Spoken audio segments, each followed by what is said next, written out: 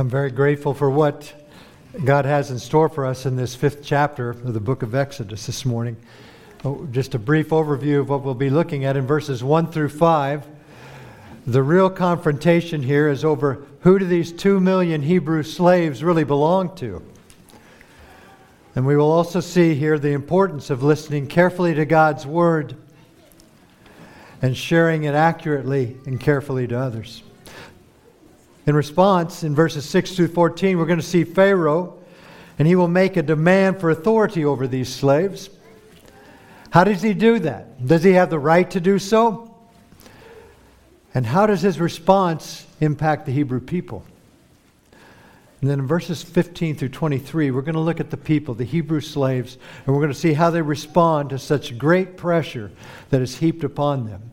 And then, in the midst of all this, we're going to try to figure out, what does that have to do with us in 2023 here in Wichita, Kansas? Let's open with the word of prayer. Heavenly Father, we thank you for your word. We thank you that it is living and powerful, that is sharper than a two-edged sword and pierces even to dividing soul and spirit and joints and marrow, and judges the thoughts and intents of the heart. Father, we also are so grateful that you are omnipotent, you are omniscient, and you are omnipresent.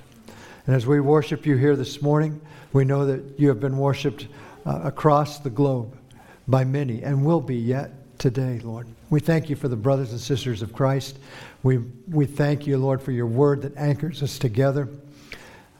Lord, there's so much confusion, so many lies, misinformation, we call it. Lord, we ask that you would hold us fast to your truth. Your word is truth. And we thank you for that. Please speak this morning, Father. Please speak over my inadequacies. And I pray that your Spirit would penetrate our hearts with the message that you want us to hear from you. In your name we pray. Amen. In Exodus, Yahweh, the living God, appears to an obscure non-participant in the life of the Hebrew people. It's a man by the name of Moses. We've gone through 4 chapters. We've been studying him. He's not, at this moment, a rising star in leadership among the Hebrew people. The people actually have no confidence in this man. In actual fact, Moses is a short-lived wannabe rescuer. He stepped up to lead for a very brief moment, about 40 years before what we read about this morning. But that was a complete disaster. Moses ran for his life to escape from the Egyptian government, and at that point he was also despised by his very own people. 1,500 years later, Stephen gives this account of Moses as he stood before his accusers preparing to be stoned. Please turn with me to Acts chapter 7. Beginning with verse 22, we'll see how Stephen described this. And Moses was learned in all the wisdom of the Egyptians, and was mighty in words and deeds. Now when he was 40 years old, it came into his heart to visit his brethren, the children of Israel. And seeing one of them suffer wrong, he defended and avenged him who was oppressed, and struck down the Egyptian. For he supposed that his brethren would have understood that God would deliver them by his hand, but they did not understand. And the next day he appeared to 2 of them as they were fighting, and tried to reconcile them, saying, Men, you are brethren, why do you wrong one another? But he who did his neighbor wrong pushed him away, saying, Who made you a ruler and a judge over us? Do you want to kill me as you did the Egyptian yesterday? Then at this saying Moses fled and became a dweller in the land of Midian, where he had 2 sons. And when 40 years had passed, an angel of the Lord appeared to him in a flame of fire in a bush in the wilderness of Mount Sinai. When Moses saw it, he marveled at the sight. Then he drew near to observe, and the voice of the Lord came to him, saying, I am the God of your fathers, the God of Abraham, the God of Isaac, and the God of Jacob. And Moses trembled and dared not look. Then the Lord said to him, Take your sandals off your feet, for the place where you stand is holy ground. I have surely seen the oppression of my people who are in Egypt. I have heard their groaning, and have come down to deliver them. And now come, I will send you to Egypt. This Moses, whom they rejected, saying, Who made you a ruler and a judge? Is the one God sent to be a ruler and deliverer by the hand of the angel who appeared to him in the bush. 40 years after that, Yahweh, the living God, met Moses as he led sheep on the backside of an obscure mountain in an area called Horeb. And he appeared, as Stephen said, in the form of a flaming bush, and it would not be consumed. And he spoke from that bush to this little-known shepherd, calling him by name. And then he revealed himself to that man and gave him instruction that he should go to Egypt and lead his people out of the harsh slavery they had suffered for centuries in Egypt. Now, things have come a long way to get to this Moses-Pharaoh confrontation that we will face this morning in Exodus chapter 5. Look at Exodus chapter 4 as we gain some momentum to come into the scriptures this morning. Exodus chapter 4, verse 28. So Moses told Aaron all the words of the Lord who had sent him and all the signs which he had commanded him. Then Moses and Aaron went, and they gathered together all the elders of the children of Israel. Then Aaron spoke all the words which the Lord had spoke to Moses. Then he did the signs in the sight of the people. So the people believed. Then when they heard that the Lord had visited the children of Israel and that he had looked on their affliction, then they bowed their heads and worshipped. Exodus 4 ends on a high note. We see the obedience of Moses and Aaron. Then we see the affirmation from the Jewish people. And there's a unity suddenly between Moses and Aaron and the people, and it culminates at the end of that chapter with them worshiping Yahweh.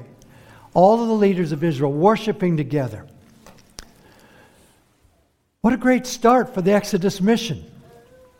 This was going to go smoother than Moses had feared.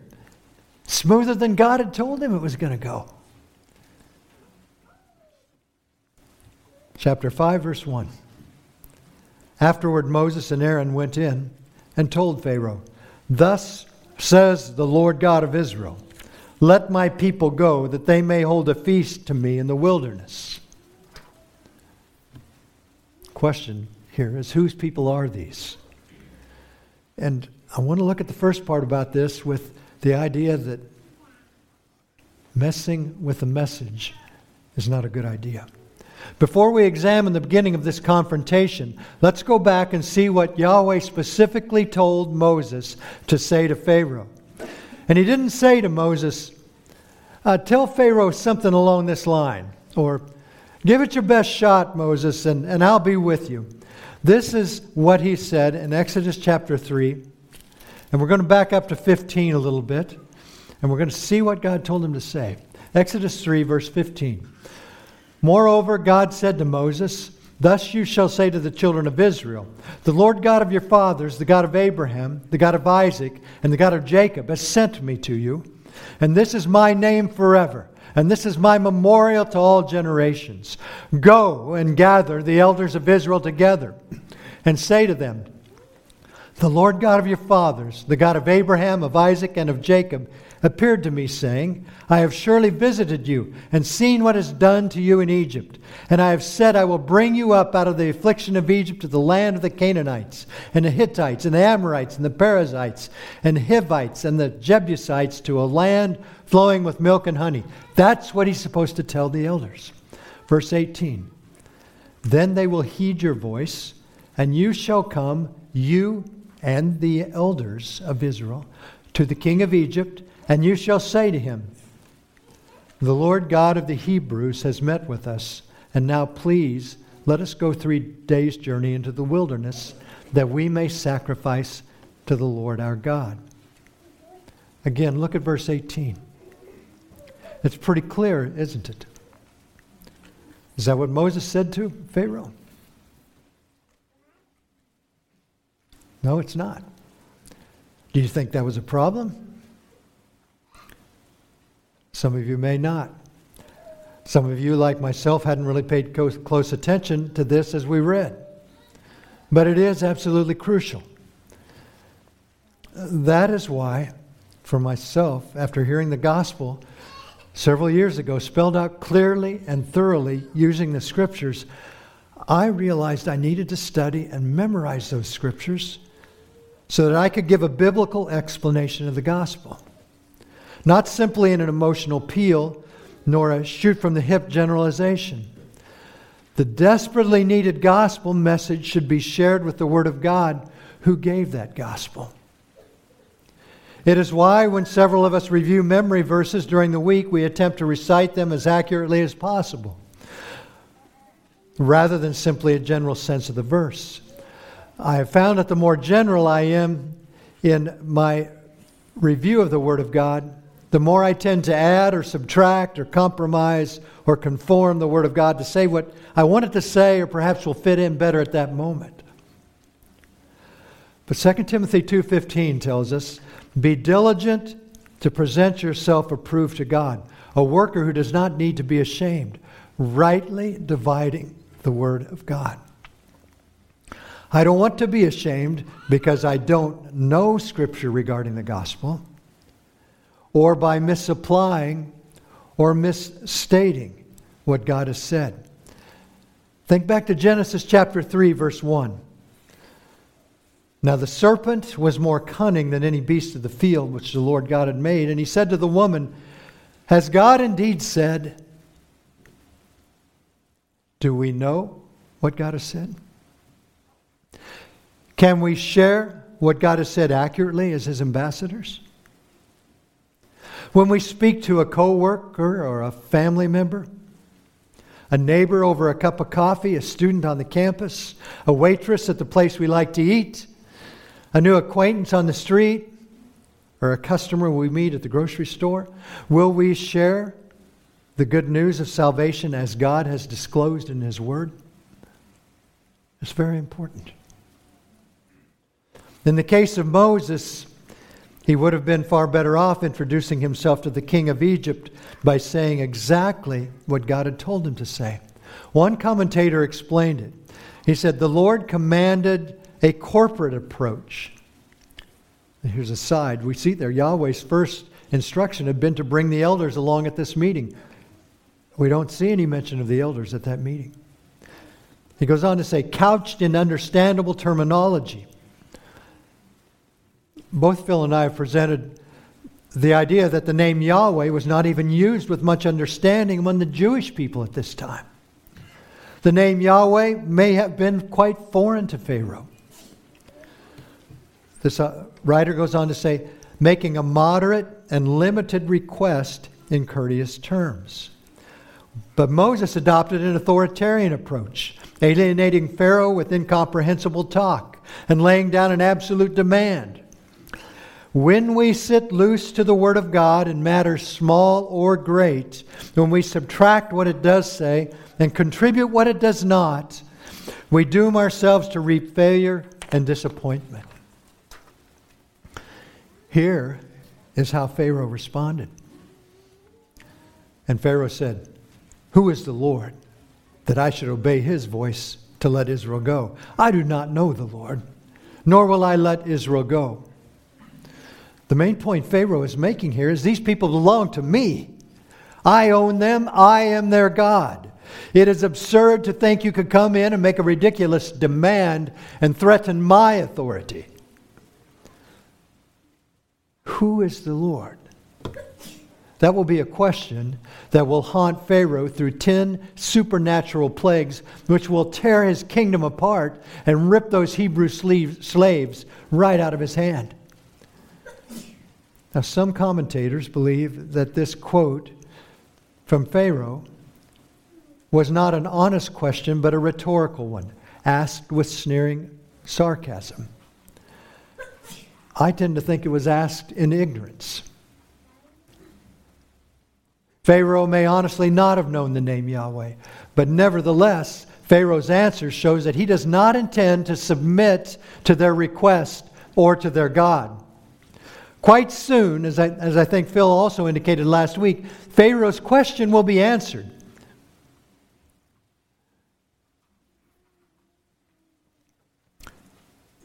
The coming plagues will show beyond a shadow of a doubt who Yahweh is. That statement, that you may know that I am the Lord, that will echo through Exodus in chapter 7, verse 5, verse 17, chapter 8, verse 22, chapter 9, verse 14, verse 29, and chapter 11, verse 7. Pharaoh will not have simply a limited intellectual knowledge. This knowledge he will have will cause him to buckle under the power of God. He will realize that he has defied the living Creator Yahweh. He will know who is the Lord. Now, who is the Lord? That is a quote that could have come right off the streets of downtown or the local university. Even more, who is the Lord that I should obey His voice?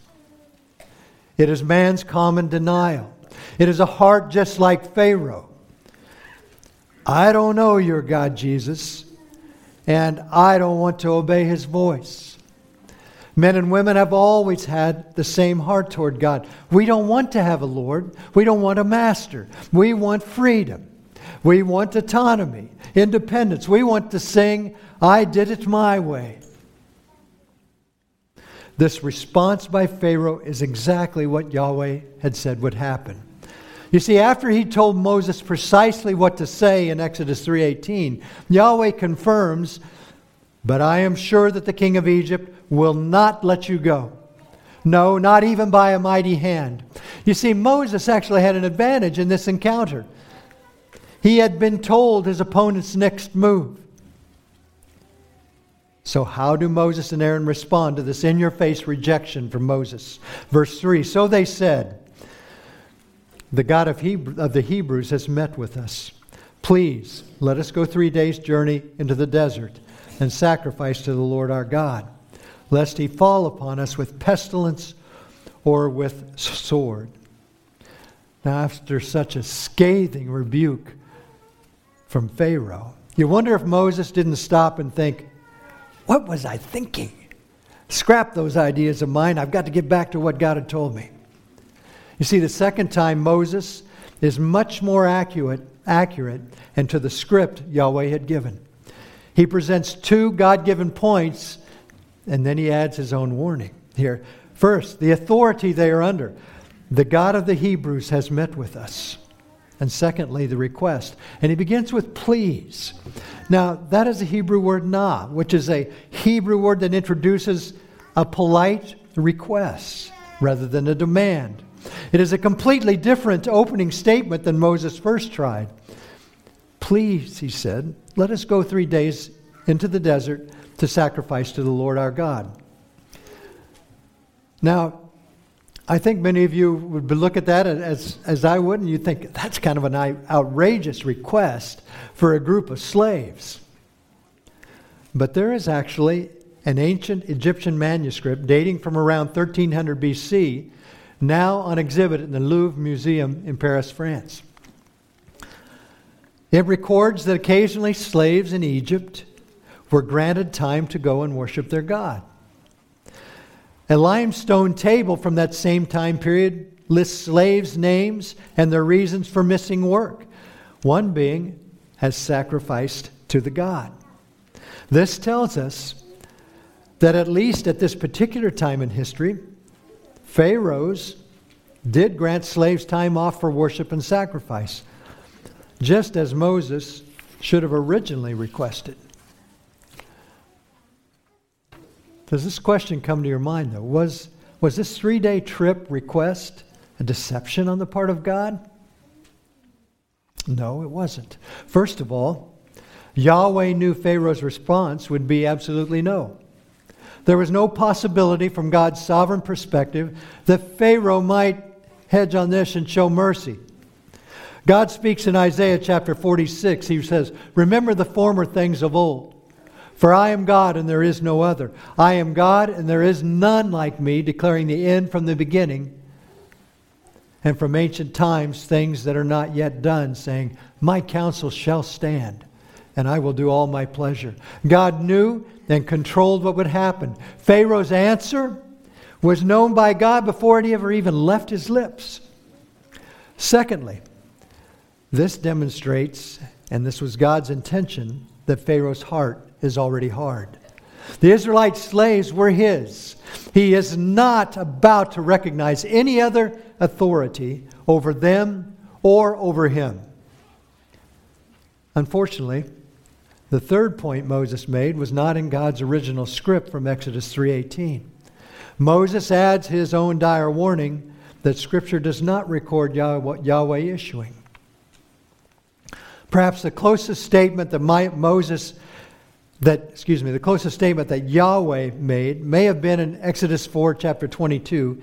He says, "Then you shall say to Pharaoh, thus says the Lord, Israel is my son, my firstborn. So I say to you, let my son go that he may serve me. But if you refuse to let him go, indeed I will kill your son, your firstborn." But still, that is not what Moses said to Pharaoh, even in his second attempt with the king. A commentator by the name of Fretheim states, later, when the damage had been done, from verse 1, Moses said what he had originally been told. Verse 3. But this only served to compound his error. At first he replaced the Lord's words with his own, then he adds his own words to the Lord's. I caution and I warn and I encourage you. Memorize, study. I know some of you feel like I don't have that gift. I don't think I have that gift. I have to review this stuff constantly. But if we're going to share the gospel, which is the good news of Jesus Christ, that is the only hope for the world, we want to get it right. We want to speak of it as God has presented it in His Word. Study the Word to show yourself approved. Let's go to verse 4. And then the king of Egypt said to them, Moses and Aaron, why do you take the people from their work? Get back to your labor. And Pharaoh said, look, the people of the land are many now, and you make them rest from their labor. Pharaoh's reaction to the message leads us to the Hebrew word for hard labor. It's sebalah, and it appears 8 times in Exodus 1 through 6. And the word for work, ma'aseh, appears another 3 times in chapter 5 alone. This repeated idea of hard labor gives the picture that the Jewish slaves were immersed in exhausted work from dawn till dusk. Hard labor was their life. Moses' first encounter with Pharaoh, it ends exactly as Yahweh said it would. If Moses had followed Yahweh's instructions precisely the first time, do I think things would have turned out differently? No, I don't. God knew exactly what direction Moses would go. He knew every word that would be uttered, and He always does. He knew how far Moses would ad-lib, as well as when he would obey. He knows that about you and I too. Yet His will not be thwarted. Even when Moses or we make grave mistakes, God carries out His intended purpose. This was going exactly according to God's design. In fact, Pharaoh would comply with the sovereign plan of God precisely as expressed 1,500 years later by the Apostle Paul in Romans chapter 9. There in verse 17, Paul wrote, For the Scripture says to the Pharaoh, For this very purpose I have raised you up, that I may show my power in you, and that my name may be declared in all the earth. And has that not happened? Throughout all of history, this is the most widely distributed, sold book of all times and continues to be every year. That message to Pharaoh was declared and was demonstrated from that moment on to billions and billions and billions of people. Pharaoh was in the hand of God, yet Pharaoh's heart was hard. Verse 6, So the same day Pharaoh commanded the taskmasters of the people and their officers, saying, You shall no longer give the people straw to make brick as before. Let them go and gather straw for themselves. And you shall lay on them the quota of bricks which they had made before. You shall not reduce it, for they are idle. Therefore they cry out, saying, Let us go and sacrifice to our God. Let more work be laid on them. on the men, that they may labor in it, and let them not regard false words. You see, Pharaoh was not a leader full of hot air like many that we see today. His actions backed up his words. Enraged by the challenge to his authority, he commands the hardship of the labor to be ratcheted up, and yet the output quota to be maintained. Now the Hebrew slaves not only have to continue making brick, but also secure a source for straw, which was the main component of the brick. And they had to gather and transport that component back to the place of brick making.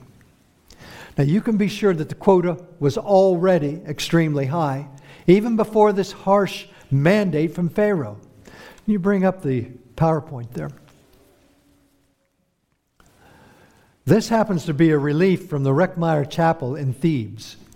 Thebes is an Egyptian city located along the banks of the Nile River, about 500 miles south of the Mediterranean Sea.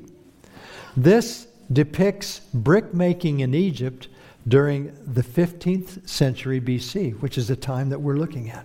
It is described by one source as showing various stages of the brick making process. Some are drawing water to mix with soil in order to make mud. Others are forming bricks in wooden molds, then setting them out to dry in the sun.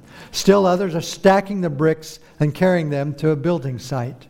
Straw was essential to the whole process because it reinforced the clay and helped each brick stay intact. End quote. Now, in the next slide, this is what a similar type of brick making without straw looks like today in the country of Nepal. Can you imagine doing that thousands of times all day, day after day, and then going to your little hovel where you live? That's the life of many of these people. And the Hebrew slaves did this all day long. Had to go out and get their own resources now. This is what has happened. This is what the predicament is for them. Egyptian authority, we also see demonstrated here, had a four-tiered chain of command. Look at that. Pharaoh, of course, he is the king. It all starts with him. And he is not merely a powerful boss. The Egyptian people believed he is God. A writer by the name of Frankfurt writes, Egyptians believed that in the person of Pharaoh, a superhuman being had taken charge of the affairs of man. For the Creator himself had assumed kingly office on the day of creation. Pharaoh was his descendant and his successor. Whatever Pharaoh says spills down to the Egyptian taskmaster, who then passes it on to the Jewish officers or the foremen who are appointed by Egyptians, and then they have to do the dirty work of demanding obedience from the slaves. Verse 10, and the taskmasters of the people and their officers went out and spoke to the people, saying, Thus says Pharaoh, I will not give you straw. Go get yourselves straw where you can find it, yet none of your work will be reduced. Get yourselves straw where you can find it. That's ominous. It's your problem, not ours, says the Egyptian taskmaster. Pharaoh's command is also demanded in the same way Moses first presented the command from Yahweh. Here, Moses had said, Thus says Yahweh, the Lord. Well, the taskmasters, on the other hand, they defy the authority of Yahweh, and they now declare their command with, Thus says Pharaoh, Pharaoh the God. And the result of this is pain at the bottom. Verse 12, so the people were scattered abroad throughout all the land of Egypt to gather stubble instead of straw. And their taskmasters forced them to hurry, saying, Fulfill your work, your daily quota, as when there was straw. Also the officers of the children of Israel, whom Pharaoh's taskmasters had set over them, were beaten. And they were asked, Why have you not fulfilled your task in making bricks both yesterday and today as before? People were scattered. That word has a lot of power to it. It means to dash in pieces, to shake up, to shatter, to crush. In another Old Testament passage, scattered describes God's word crushing stone like a sledgehammer, or his look shattering the mountains. It tells us that this step alone was a crushing blow on the already broken Hebrew slaves. And they were to gather stubble. They were to forage. They must scour the land to find just stubble. And then they were beaten. Nakah.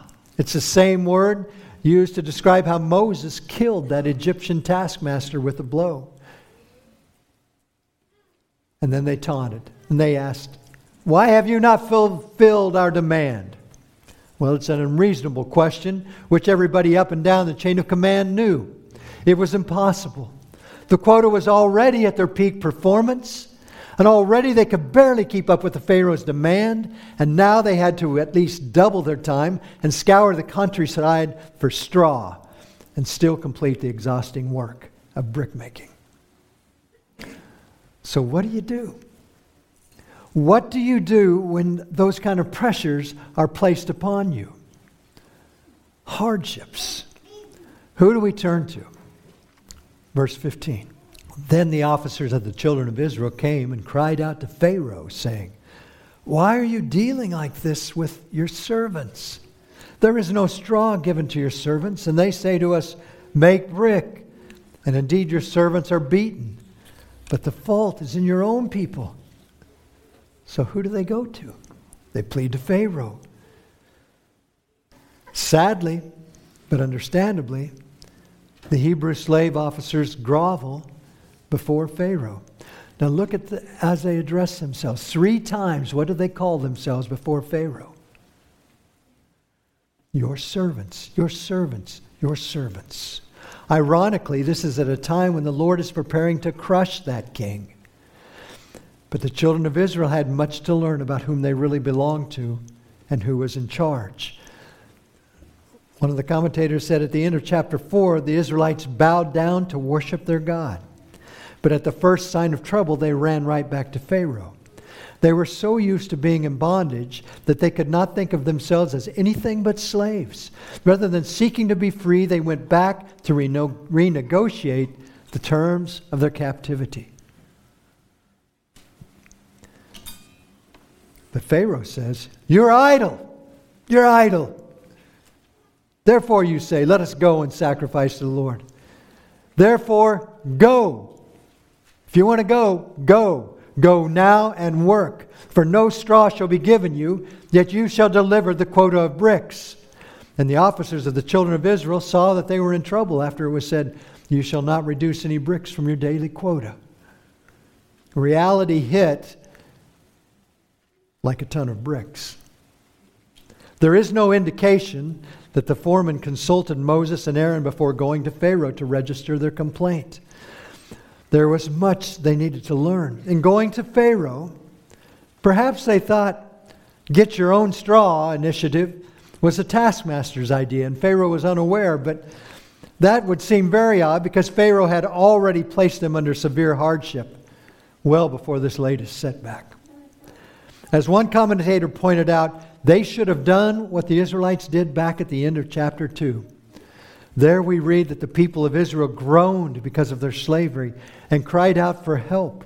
Their cry for rescue from slavery came up to God. But instead, what do now? They hammer the leadership. Verse 20.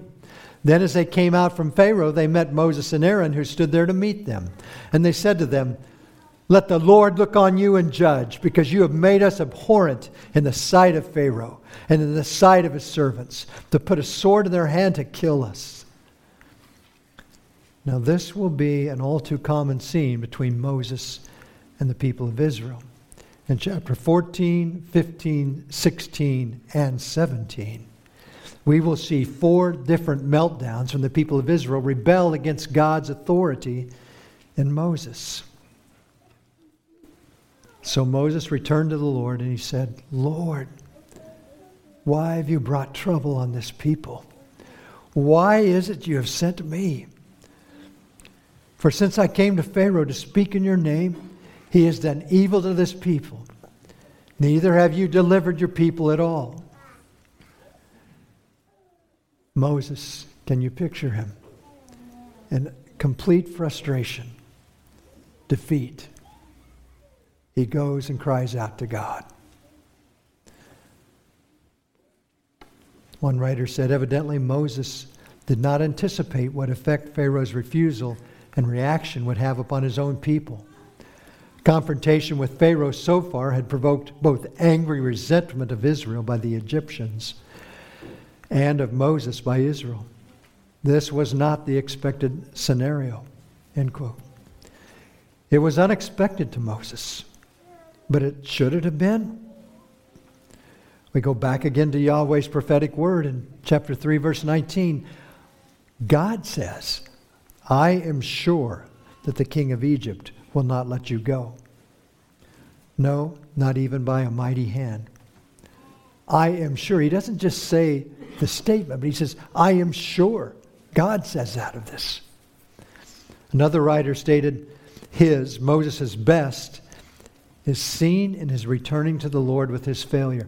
Now listen to this very carefully, because we have much to gain by understanding what happens here. Although this is always the right thing to do in such circumstances, it is frequently the most difficult. The easy course is for us to retire into a corner and tell ourselves what a misery life is. How unfair it all is after we have done our best. A letdown. Nothing ever comes right. And so forth. Furthermore, since the most prominent ingredient in our failure is so often guilt over letting the Lord down, the easy course, again, is to shun His presence. Moses is our example in not taking this easy way, but in getting himself promptly back to the Lord. I don't know about you, but I've tried all of those things when I have failed. Guilt has kept me from God. Shame. It has kept me isolated from the body of Christ and from people. It has made me feel sorry for myself on a self-pity party. Has anybody ever experienced those things in your failures? And many brothers, as we talk, we're prone to exactly what this author had talked about. But another wrote this. He said, here is a pristine picture of an honest relationship with God and of the triumph of faith. Not all his problems were solved or all his questions answered, but the crucial action was that Moses returned to where he belonged. He went to the only source of life and light, and he returned to the Lord. May we remember that when we were in despair over our failures, which we do often, that we don't sit in the darkness. We spring out of that and we return to the Lord immediately. He knew what would happen. He is not surprised that you would fall like that. He knows. So don't stay out there isolated from the only life and light that we have. In closing, do not mess with God's message. Present His truth, present the gospel as accurately as possible to Scripture. Deuteronomy 12, verse 32 reads, everything that I command you, you shall be careful to do. You shall not add to it or take from it. And again, 2 Timothy 2:15. Be diligent to present yourself approved to God, a worker who does not need to be ashamed, rightly dividing the word of truth. Dig in, study, meditate on this word of God. It is life. Secondly, when you are under stress or persecution, as you obey the Lord, remember He is sovereign and He is working.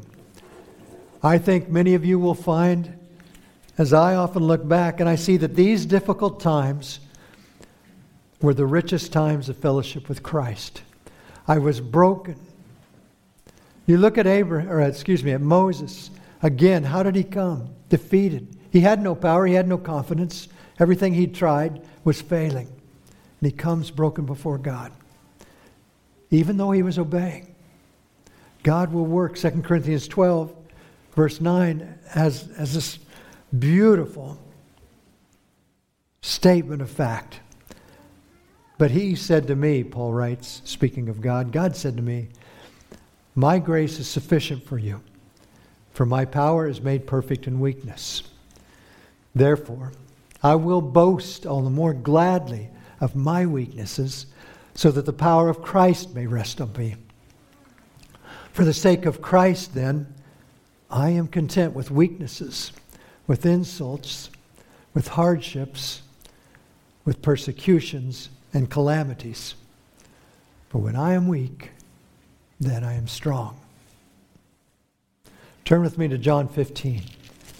And Jesus speaks this to his followers here. It's a good word to keep in mind, verses 18 through 27. If the world hates you, you know that it hated me before it hated you. If you were of the world would love its own. Yet because you are not of the world, but I chose you out of the world, therefore the world hates you. Remember the word that I said to you, a servant is not greater than his master. If they persecuted me, they will also persecute you. If they kept my word, they will keep yours also. But all these things they will do to you for my name's sake, because they do not know him who sent me. If I had not come and spoken to them, they would have no sin. But now they have no excuse for their sin. He who hates me hates my Father also. If I had not done among them the works which no one else did, they would have no sin, but now they have seen and also hated both me and my Father. But this happened that the word might be fulfilled, which is written in their law. They hated me without a cause. Verse 26, but when the Helper comes, whom I shall send to you from the fathers, the Spirit of truth who proceeds from the Father, he will testify of me. And you also will bear witness, because you have been with me from the beginning. That Spirit has come. It has come at Pentecost, and it has filled all those who trust in him. We have that Spirit that he promised.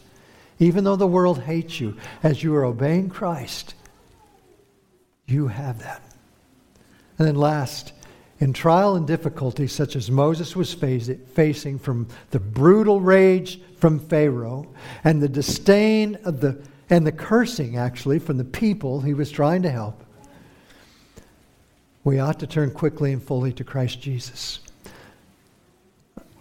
Speak this to several of us. Do not return to old habits and old addictions that will dull and blind you from your Savior. Do not seek old friends that danced you down the path of destruction. Do not pursue the recommendations of the world. Turn to Christ and his word. Turn to fellowship with his bride, the people of God, not with the darkness of secret sin and the dull blur of the cell phone or computer monitor. Jesus said in Matthew chapter 11, verse 28, come to me, all who labor and are heavy laden, and I will give you rest. Take my yoke upon you and learn from me, for I am gentle and lowly in heart, and you will find rest for your souls. Come to Christ. There was a time recorded in Scripture when there was a man who cried out to God, but he didn't hear. In fact, he said, my God, why have you forsaken me? Why are you so far from the words of my groaning?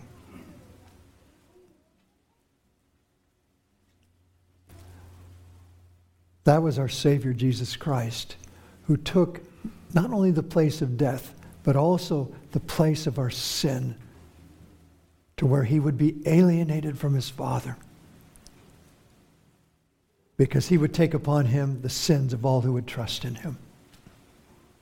And he would suffer that way, isolated for the only time in all of eternity past and future, for but a few brief hours, but an infinity in many ways, because he was a Son of God. He did that so when we cry out, Isaiah 59 doesn't come true. Where it says, behold, the Lord's hand is not so short that it cannot save, nor is his ear so dull that it will not hear. But your sins have made a separation between you and your God, and your iniquities have hidden his face from you, so that he will not hear. By Christ's death on that cross and his victorious resurrection, when we cry out to our Savior, he hears. When we cry out, he does not turn a dull ear. May we know and love this God and spread this news to a lost and dying world. We're more conscious in our culture right now than in a long time of the frailty and the lack of control. As we talk with people on the streets, some just throw their hands up. Others curse. Others bewildered, befuddled. They don't know what's going to happen. We know the way, the truth, and the life. And when men come to these kind of points, perhaps their hearts will be more open. I think of so often when things are so good, we frolic right into hell itself until it's too late. Perhaps these days will awaken hearts and minds to hear the gospel. But be ready. If you would like, I just offer this, if you would like to have some scriptures that would help you in explaining the gospel, let me know. It's not a silver bullet. It's not wop, wop, wop, wop, do it this way. But it's some ways to understand the Word of God that you can share with people. Let's pray. Heavenly Father, we thank you for the Word of God. Lord, I don't know what heaven will be like, but I long to somehow see these in 3D, living color, and all the nuances. But you give us all we need in your Word. It is sufficient. It is complete. And I thank you for what you've told us in your Word about this first encounter. Lord, I pray that we would treasure your Word. We would hold it carefully, and we would study and examine and then share it. Please speak to us by your Holy Spirit, Lord. And Father, I pray that when my brothers and sisters and I obey and we are under difficulty, that we would consider ourselves linked with you and united with you. And help us to bear that, knowing that you are at work to sanctify us and to show your great glory. And then, Father, I pray especially for those this morning who are far from you, that are struggling to stay near you, which may be all of us at some time. And Lord, that we would spring back to you. We would jump back to you as our Abba Father whenever we fail. And we would not let sin remove us and dull us and keep us from you. Lord, lead us so that our lives would glorify you. In Jesus' name we pray. Amen.